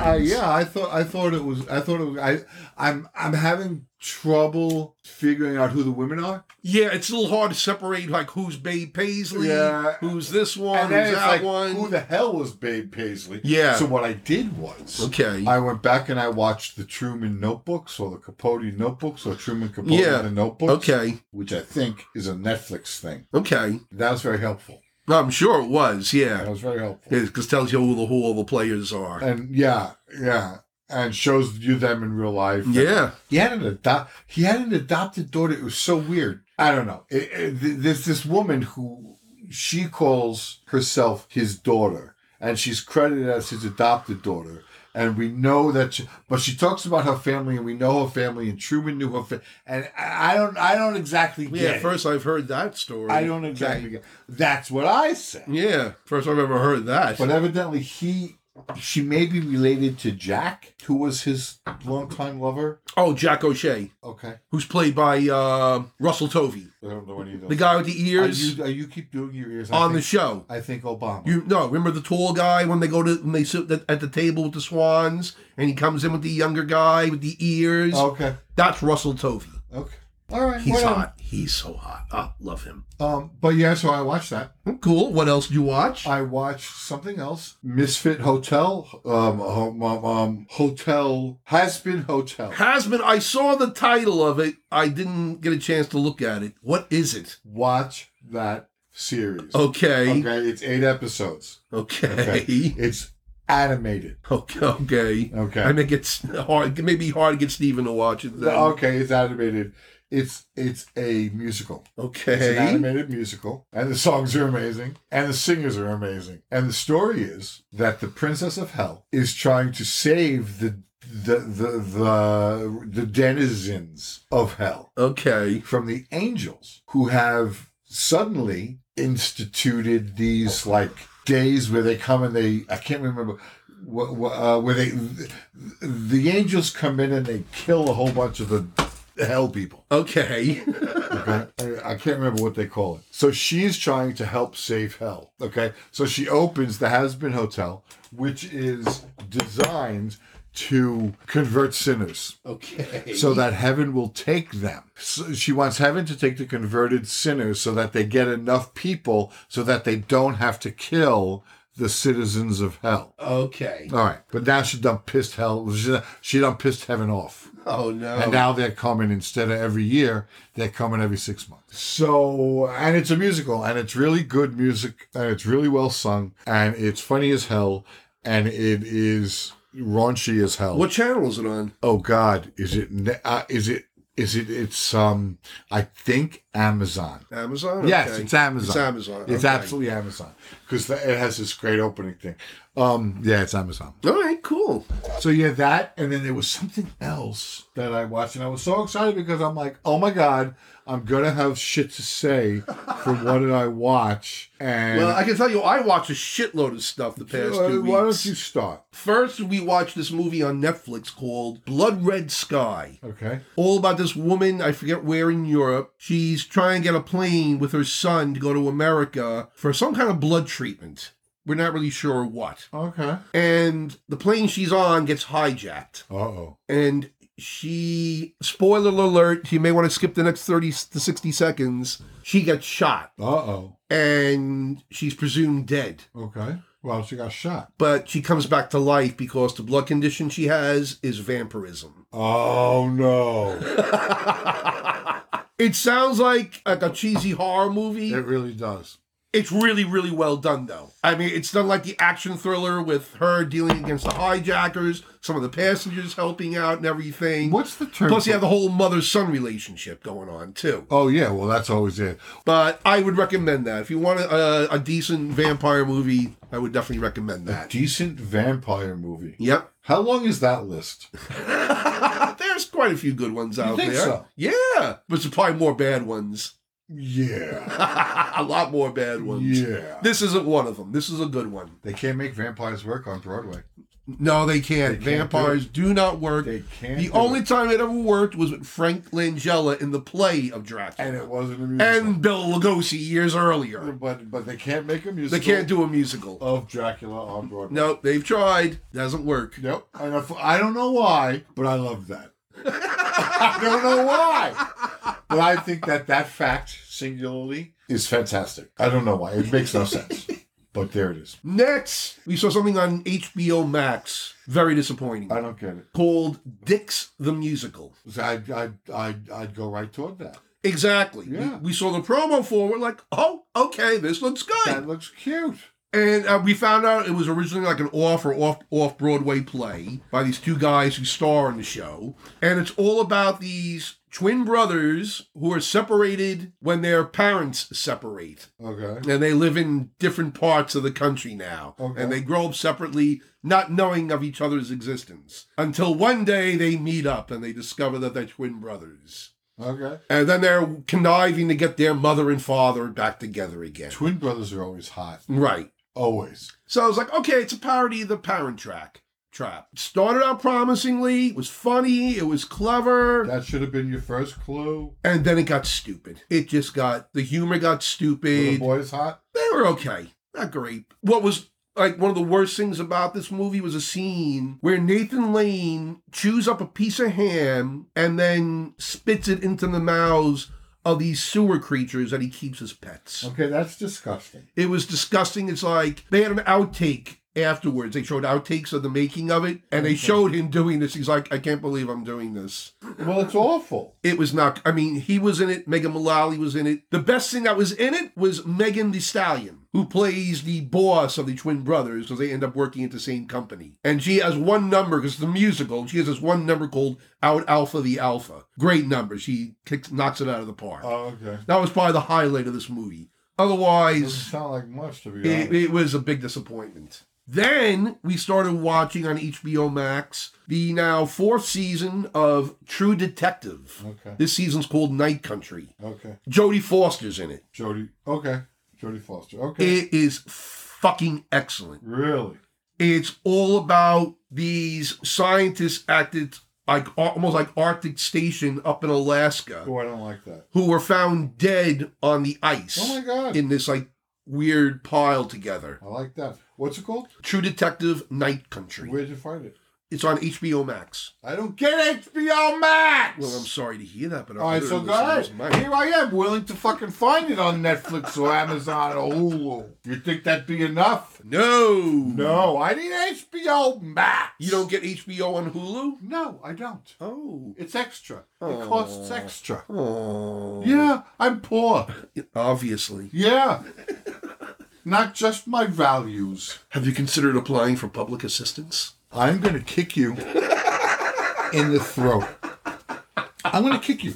And you know what? I'm going to do it like a dancer. Like the dancer I used to be. I'm going to kick you in the throat. Yay! No, Dick. You don't even know. Okay? It's Grand Ma. I'm going to Grand Ma you into your next life. Yeah, that's what I'm going to do. Because you're a dick. I don't care. I know. That's what makes you a dick instead of just a scumbag. Thank you. Sure.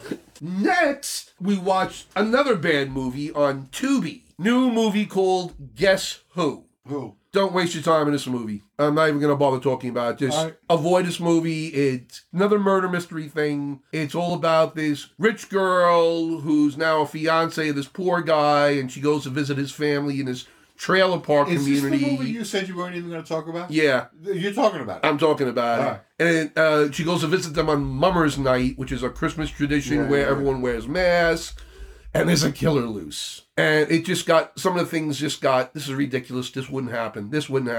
Why? Even if it is a stupid serial killer movie, you know, it's just like, it was bad. Should be a Hummer's Night. That I would participate in. A Hummer's Night. Yes, and people would mean that they would like gathering their Humvees together. But they would be upset. How do you get upset when you're getting a Hummer? This is true. You know, you first of all, you're kind of frozen to the spot. Yes. Okay. Next, we saw this movie on Netflix called The Plagues of Breslau. Okay, I don't like anything with breasts. Well, this is Breslau, Breslau. Oh. And it's all about this woman detective investigating this serial killer. It's about breasts. Who's using medieval methods of execution to kill certain nefarious people in public. Those are some serious methods. Yes, they are. Yeah, that's good movie. I definitely recommend that.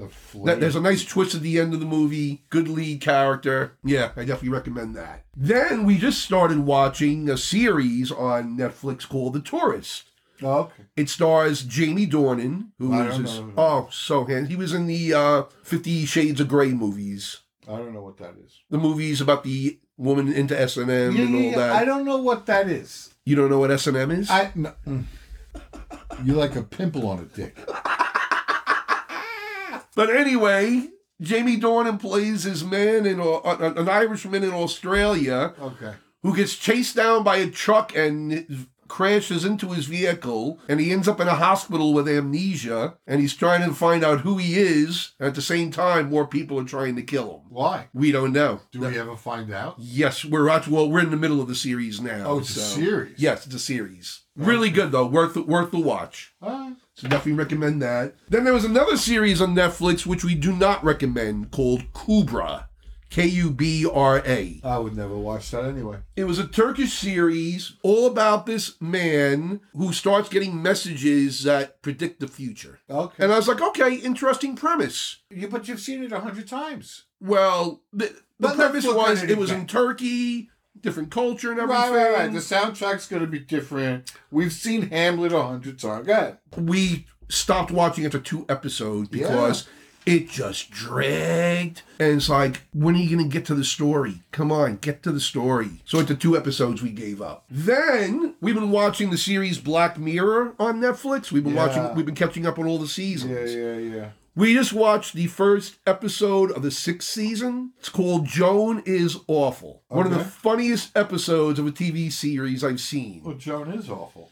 It's all about this woman named Joan, who's played by Annie Murphy from Schitt's Creek. Okay. And suddenly, that's the front desk clerk, right? Yeah. Yeah. Yeah. Okay. And suddenly, her life becomes a Netflix series as it's happening. All right. And her character's being portrayed by Salma Hayek. Isn't that like Truman? The Truman Show. No, that was someone whose life was on camera the whole time. This is her life is happening. Then she gets home, turns on Netflix and sees the series, and she's seeing a reenactment of everything that just happened in the episode. So whereas the Truman Show was live, yes, and we're seeing Truman, yes. By the time she gets home, Salma Hayek's playing her in that day's events. She's watching a fictional characterization. Okay. So she eventually hooks up with Salma Hayek. Okay. And they try to straighten this whole thing out. Do they have sex? Not together, no. Funny episode. Gets a little meta, which I usually don't like, but it worked in this fucking episode. All right. So I definitely recommend that. Good for you. Then last thing I saw... Oh my God, did you ever get off the fucking couch?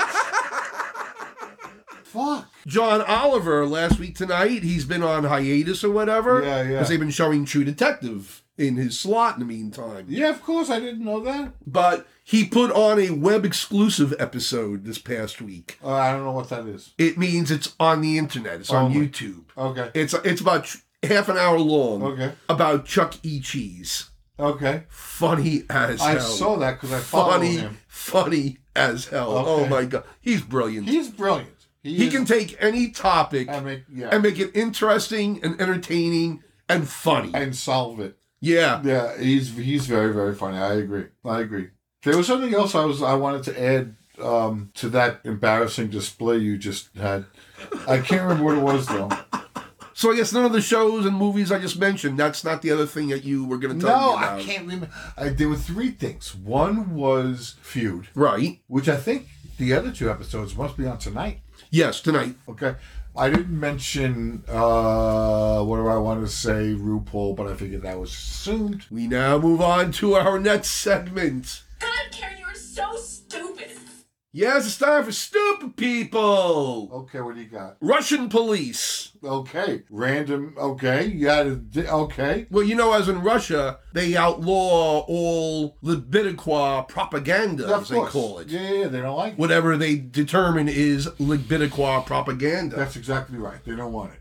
So they arrested this woman who was wearing earrings in the shape of frogs, but with rainbow colors on them. So what the hell does frogs have to do with anything? Because what it was, it says, while the mushroom part of the earrings was using the approved colors of red and white, the frog itself was ablaze with these 7 colors used in the pride flag, and was therefore illegal extremist propaganda. All right, so it's the flag itself. Yeah, all right. That's what they're saying. Okay. So she was sentenced to 5 days in jail. That's pretty intense. For wearing stupid fucking frog earrings. Yeah, well, you gotta learn. You gotta behave, Patrick. How did the rainbow become so threatening? Because it represents gay people, which... It wasn't as threatening when Jesse Jackson was using it for the Rainbow Coalition. Yeah, but that never really held on. And that pisses the Christians off because they want the rainbow back. It's something about a receipt from God after the flood. I don't know, some kind of... Okay, never heard that one. Patrick, I don't know. I can't believe we're still fighting flat Earth, but I don't know. Well, and it's like, never mind. Never mind. Just keep going. Well, to the Russian police, we say... You're so stupid. You're so stupid!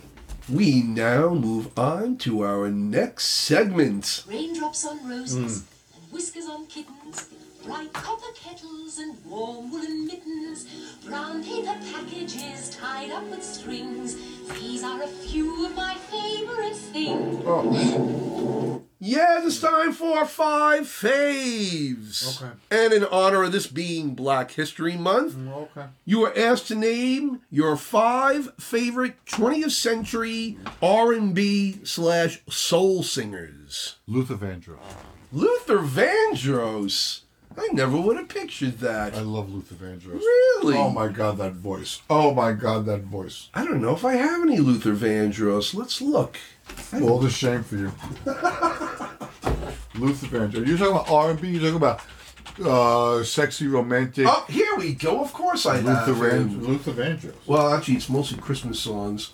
Oh, God, that's romantic. But here's one with Aretha Franklin.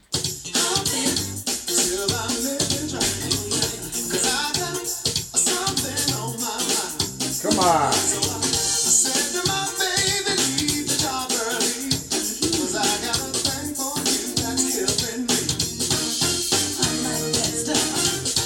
That would be a shame. Sorry, I was never a big Luther Vandross fan. It's not that you don't have the music in your library. What is it then? You can go search for a song.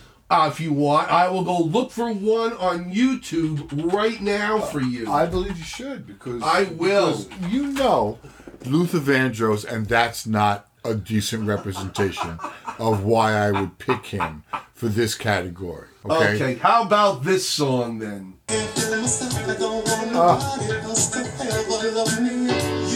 Shining star, my guiding light, my love fantasy. There's not a minute, hour, day or night that I don't love you.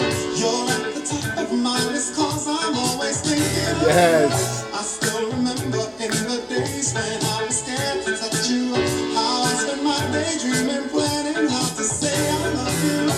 You must have known that I had feelings deep enough to swim in. That's when you opened up your heart and you told me to come in. Oh, see, it's smooth, it's romantic, it's what it feels like when your prostate is massaged. It's nice. It's nice. It's like having, yeah. You'll have to let Luther know that your music is as soothing as a prostate. It's like your voice is like a prostate massage. I don't think there's a bigger compliment you can give to somebody. I guess not. I don't think there is. And I think Luther would say thank you. Okay. Compliment he never thought he'd get. Go ahead. What's yours? My first choice, as I grew up listening to his music, Sam Cooke. See, there's such an on the nose.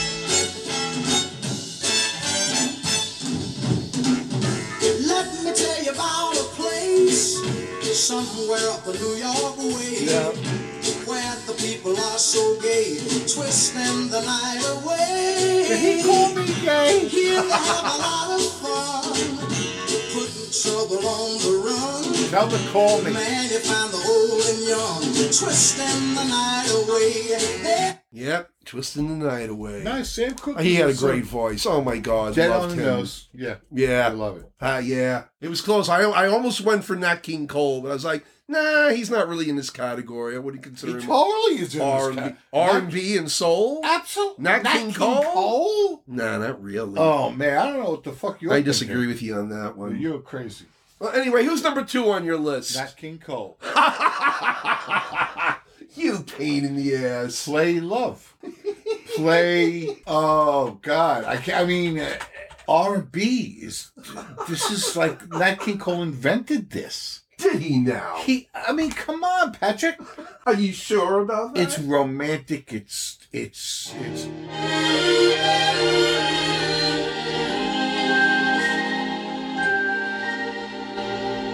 Smile, though your heart is aching. Smile, even though it's breaking. So you cross the room. When there are clouds And you take his line. in the sky, Put it on the bar. you'll get by. You grab him by the waist. If you smile And you dance gently, your fear swaying. and sorrow. Yes. Smile and maybe tomorrow you'll see the sun come shining through. Yes. For Nat you. King Cole. Absolutely. Do you know who wrote that song? Elizabeth Taylor. Charlie Chaplin. I knew that. But you guessed wrong. I guessed wrong, but I did know that. Okay. Charlie Chaplin wrote that song. Yes, he I did. never would have thought. But not King Cole. Yeah, I don't and consider you know what? him soul and R&B. You go ahead and take that song, for fuck's sake. I mean, I stand by it. You'll have to. Yeah. Okay. Nat King Cole. My number 2 choice, Miss Diana Ross. Mm-hmm. Look at you being respectful. Always. Through the mirror of my mind, time after Yeah. time, I see reflections of you and me. Reflections of the way life used to be. Reflections of the love you took from me. Okay. Yeah. Oh, I so love early Diana especially. I'm going to lay you down Diana Ross, and I'm going to put on top of Diana Ross, Yes. Gladys Knight. Gladys Knight. Gladys Knight. Give me some Train Up in Georgia. Let's see what we got You here. know exactly what I want to hear. This No, this isn't it, but so far it's okay.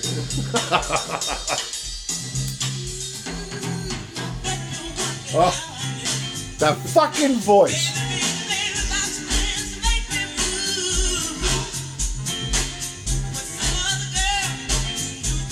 I've never heard this. Oh, you've never heard this? I've never heard this. Oh my God!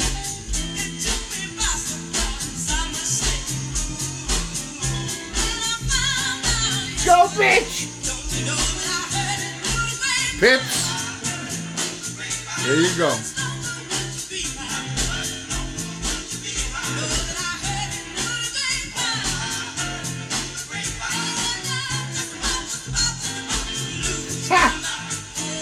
All right, I was waiting for some Midnight Train to Georgia with that fantastic fucking. No, I didn't have that. No, I you had. didn't go That's a great fucking That's number. fantastic. I've Are never you heard kidding? that before. I can't believe you've never heard that before. I didn't know that early she did covers of music. Yeah. Like that. I didn't know. Oh, She was shit. okay. Okay. Go figure. He is glad, but what a voice. Oh, God, yeah. Right? absolutely in the moment. Yeah. Oh, without a doubt. My next choice, I'm just going to play a song. Okay, go ahead. Let me say, Let me say the same. Since we've been together, oh, loving you forever is all I need. Let me be the one you come running to.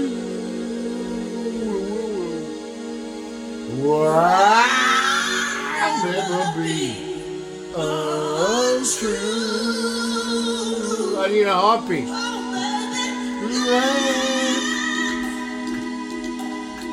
Let's stay together.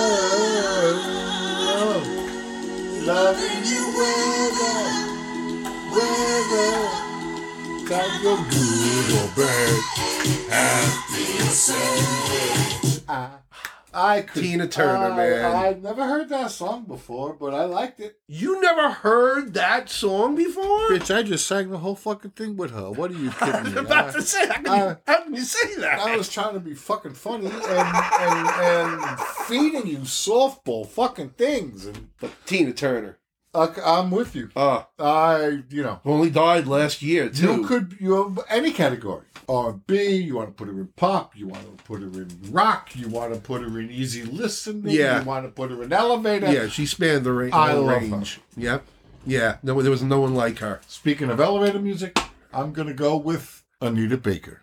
Anita Baker? Oh, play. Let's see what I have in my collection first. Oh, God. And if not, we'll God. go to YouTube. My love? No. Nope, not my collection, so let's go to YouTube. Okay, so we want Anita Baker. Rapture is the album. Because I have the albums. I have all of her albums.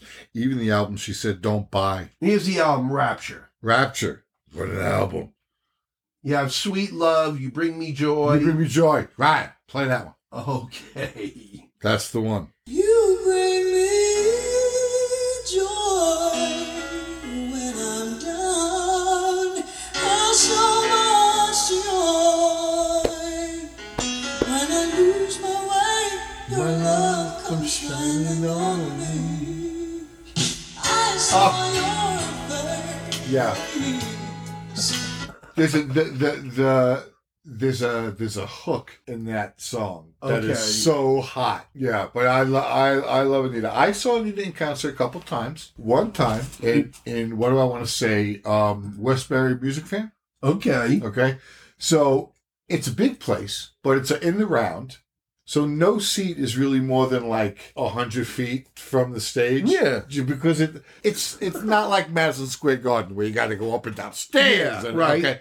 All right. So it's not a very... I've seen Anita Baker. I'm with my friend Jennifer. Okay. We go see Anita Baker and I love Anita Baker. I love Anita fucking Baker. So, and Chris Hocking introduced me to Anita Baker when I worked on the cruise ships. So Jennifer and I go see Anita Baker at fucking, what do I want to say, Westbury Music Fair. Okay. Behind us is a row of season ticket holders of an age and a volume and a particular type of personality who didn't really know Anita Baker, but they had the tickets because it's part of the season. Right. So here they are. I'm losing my shit. They're fucking Anita Baker. Why? Anita Baker with a saxophone player. Kill me now because I can't go on. I run down with a plastic, what do I want to say, candy cane. Okay. Stuff with candy and whatnot. And I run down the aisle, and there's a security guard right at the foot of the stairs. And I said, I want to give this to Anita. And he's like, the fuck? At this point, I'm like this skinny, ghostly white, redheaded, I probably look good. Okay? But I definitely looked gay. So I go and I hold this thing up and I'm wearing it up. And because it's like a theater in the round, she didn't do full round, but it was still kind of round. And she come over and hold on your seats. Anita Baker grabbed my hand and sang In My Face, a song that I don't remember the name of. Oh, God. Because she sang it in my face. So that's my Anita Baker story. As far as R&B female vocal goes, it's hard to get better. Okay. In my opinion. Unless you're like fucking Gladys Knight. But this is different. This is like the next generation following Gladys Knight, Anita Baker. Yeah. She is the subsequent generation. Yeah. I love, oh God. I'm going to listen to Anita Baker on the way home. You do that. I am. Oh my God. Well, my number 4 choice is someone who left us way too soon. Don't they all though? Mr. Marvin Gaye. Marvin. Mother, there's too many of you crying. Brother, there's far too many of you dying.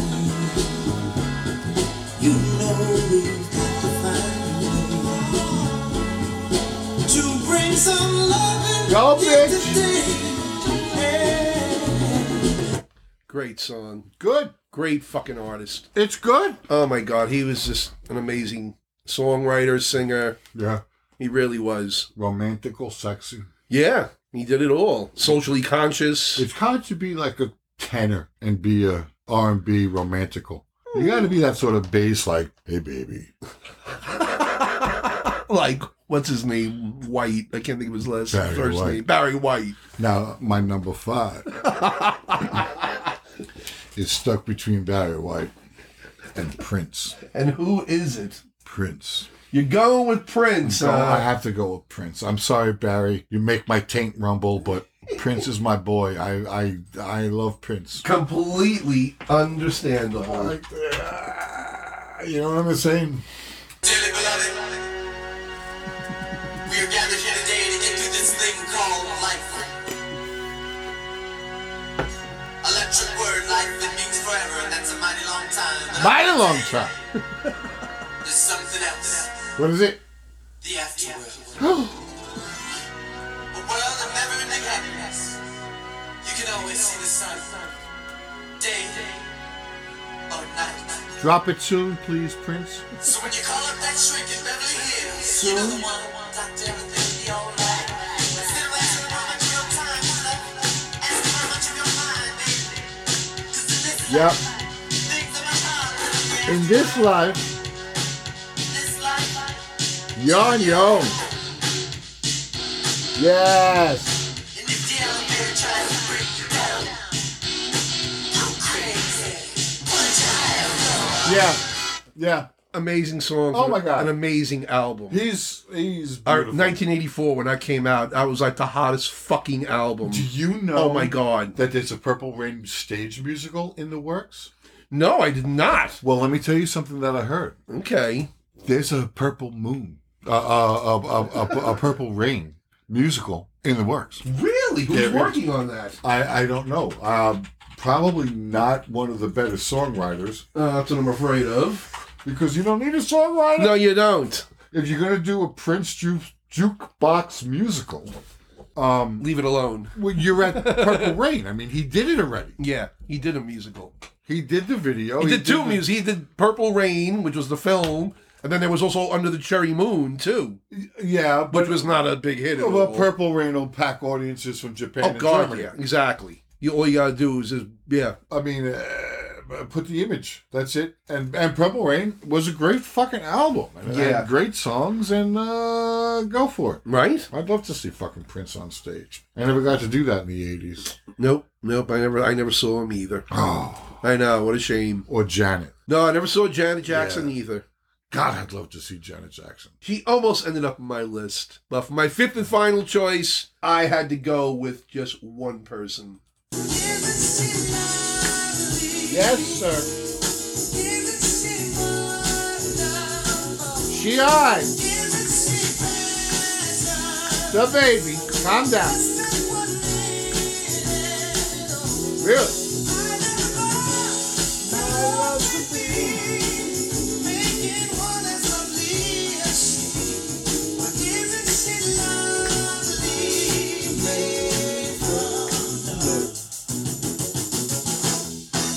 Love it. No one like fucking Stevie No, Wonder, Stevie, man. no. I think he's one of the greatest living singer-songwriters ever. Is he still alive? He still performs and He's stuff. got to be like 80. He's got to be up there. God, Right? He was in his teens in the 60s, so you figure, 60 years have gone by? 70s, early 80s maybe? I'm wondering about, first of all, there should be a Stevie Wonder musical, because where did he come from?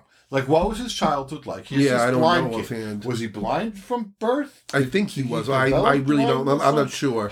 What was his musical training? Where did he come from? Because the career is amazing. Oh, he was like a soundtrack to the 70s. Yeah. I mean, the albums he came out with, like Intervisions and Songs in the Key of Life. I'm wondering how, dichotomous that was to his early life. What do you mean? How did he grow up? Oh, yeah, that I have no idea. All right. Interesting. But I think that was a good 5 faves for us this week. Yeah.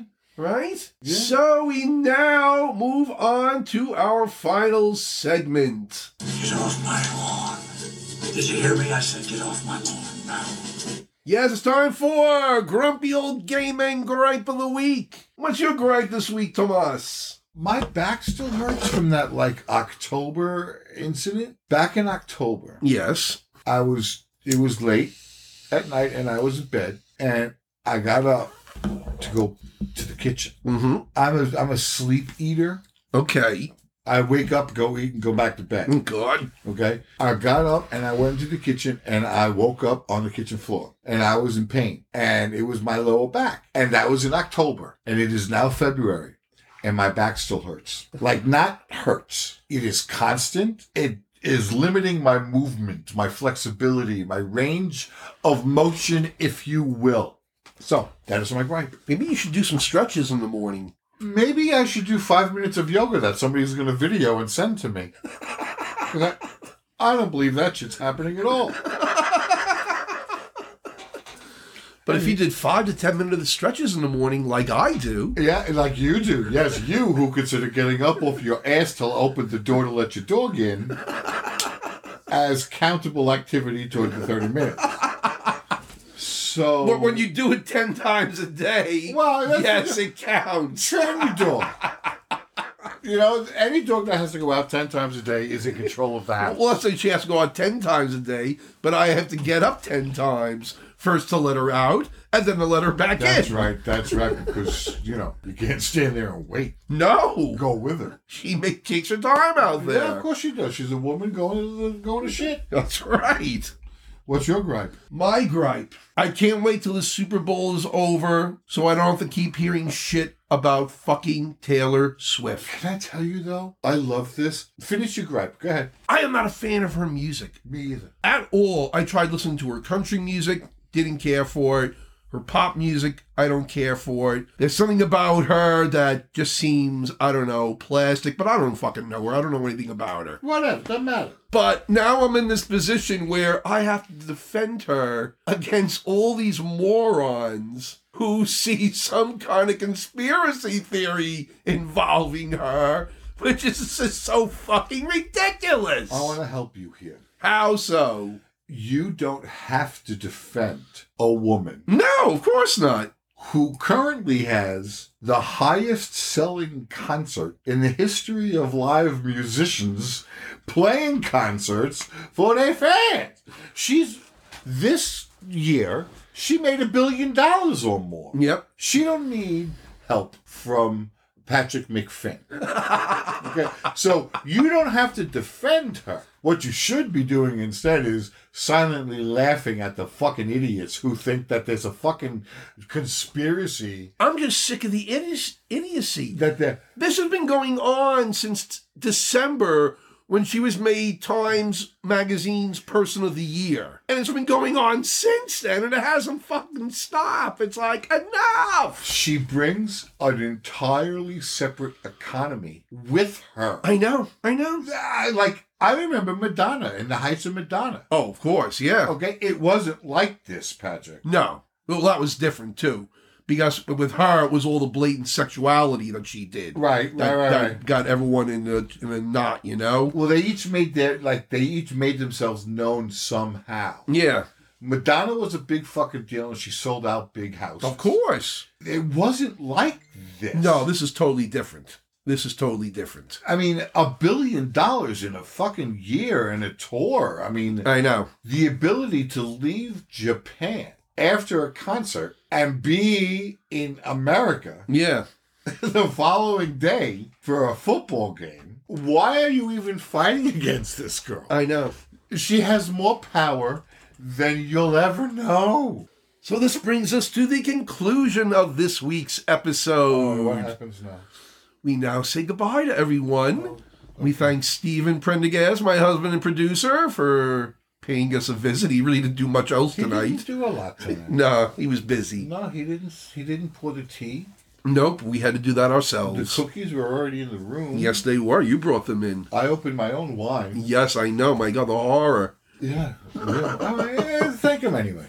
It's not going to cost you nothing. No, it's not. It's all right. And don't forget, you can find all of our episodes at www.grumpyoldgaymenandtheirdogs.com. And of course, you can follow us on Facebook. And I think that's about it. On that note, we'll say have a good night, have a good week, have a good life, and we'll see you next time. Bye, bitches.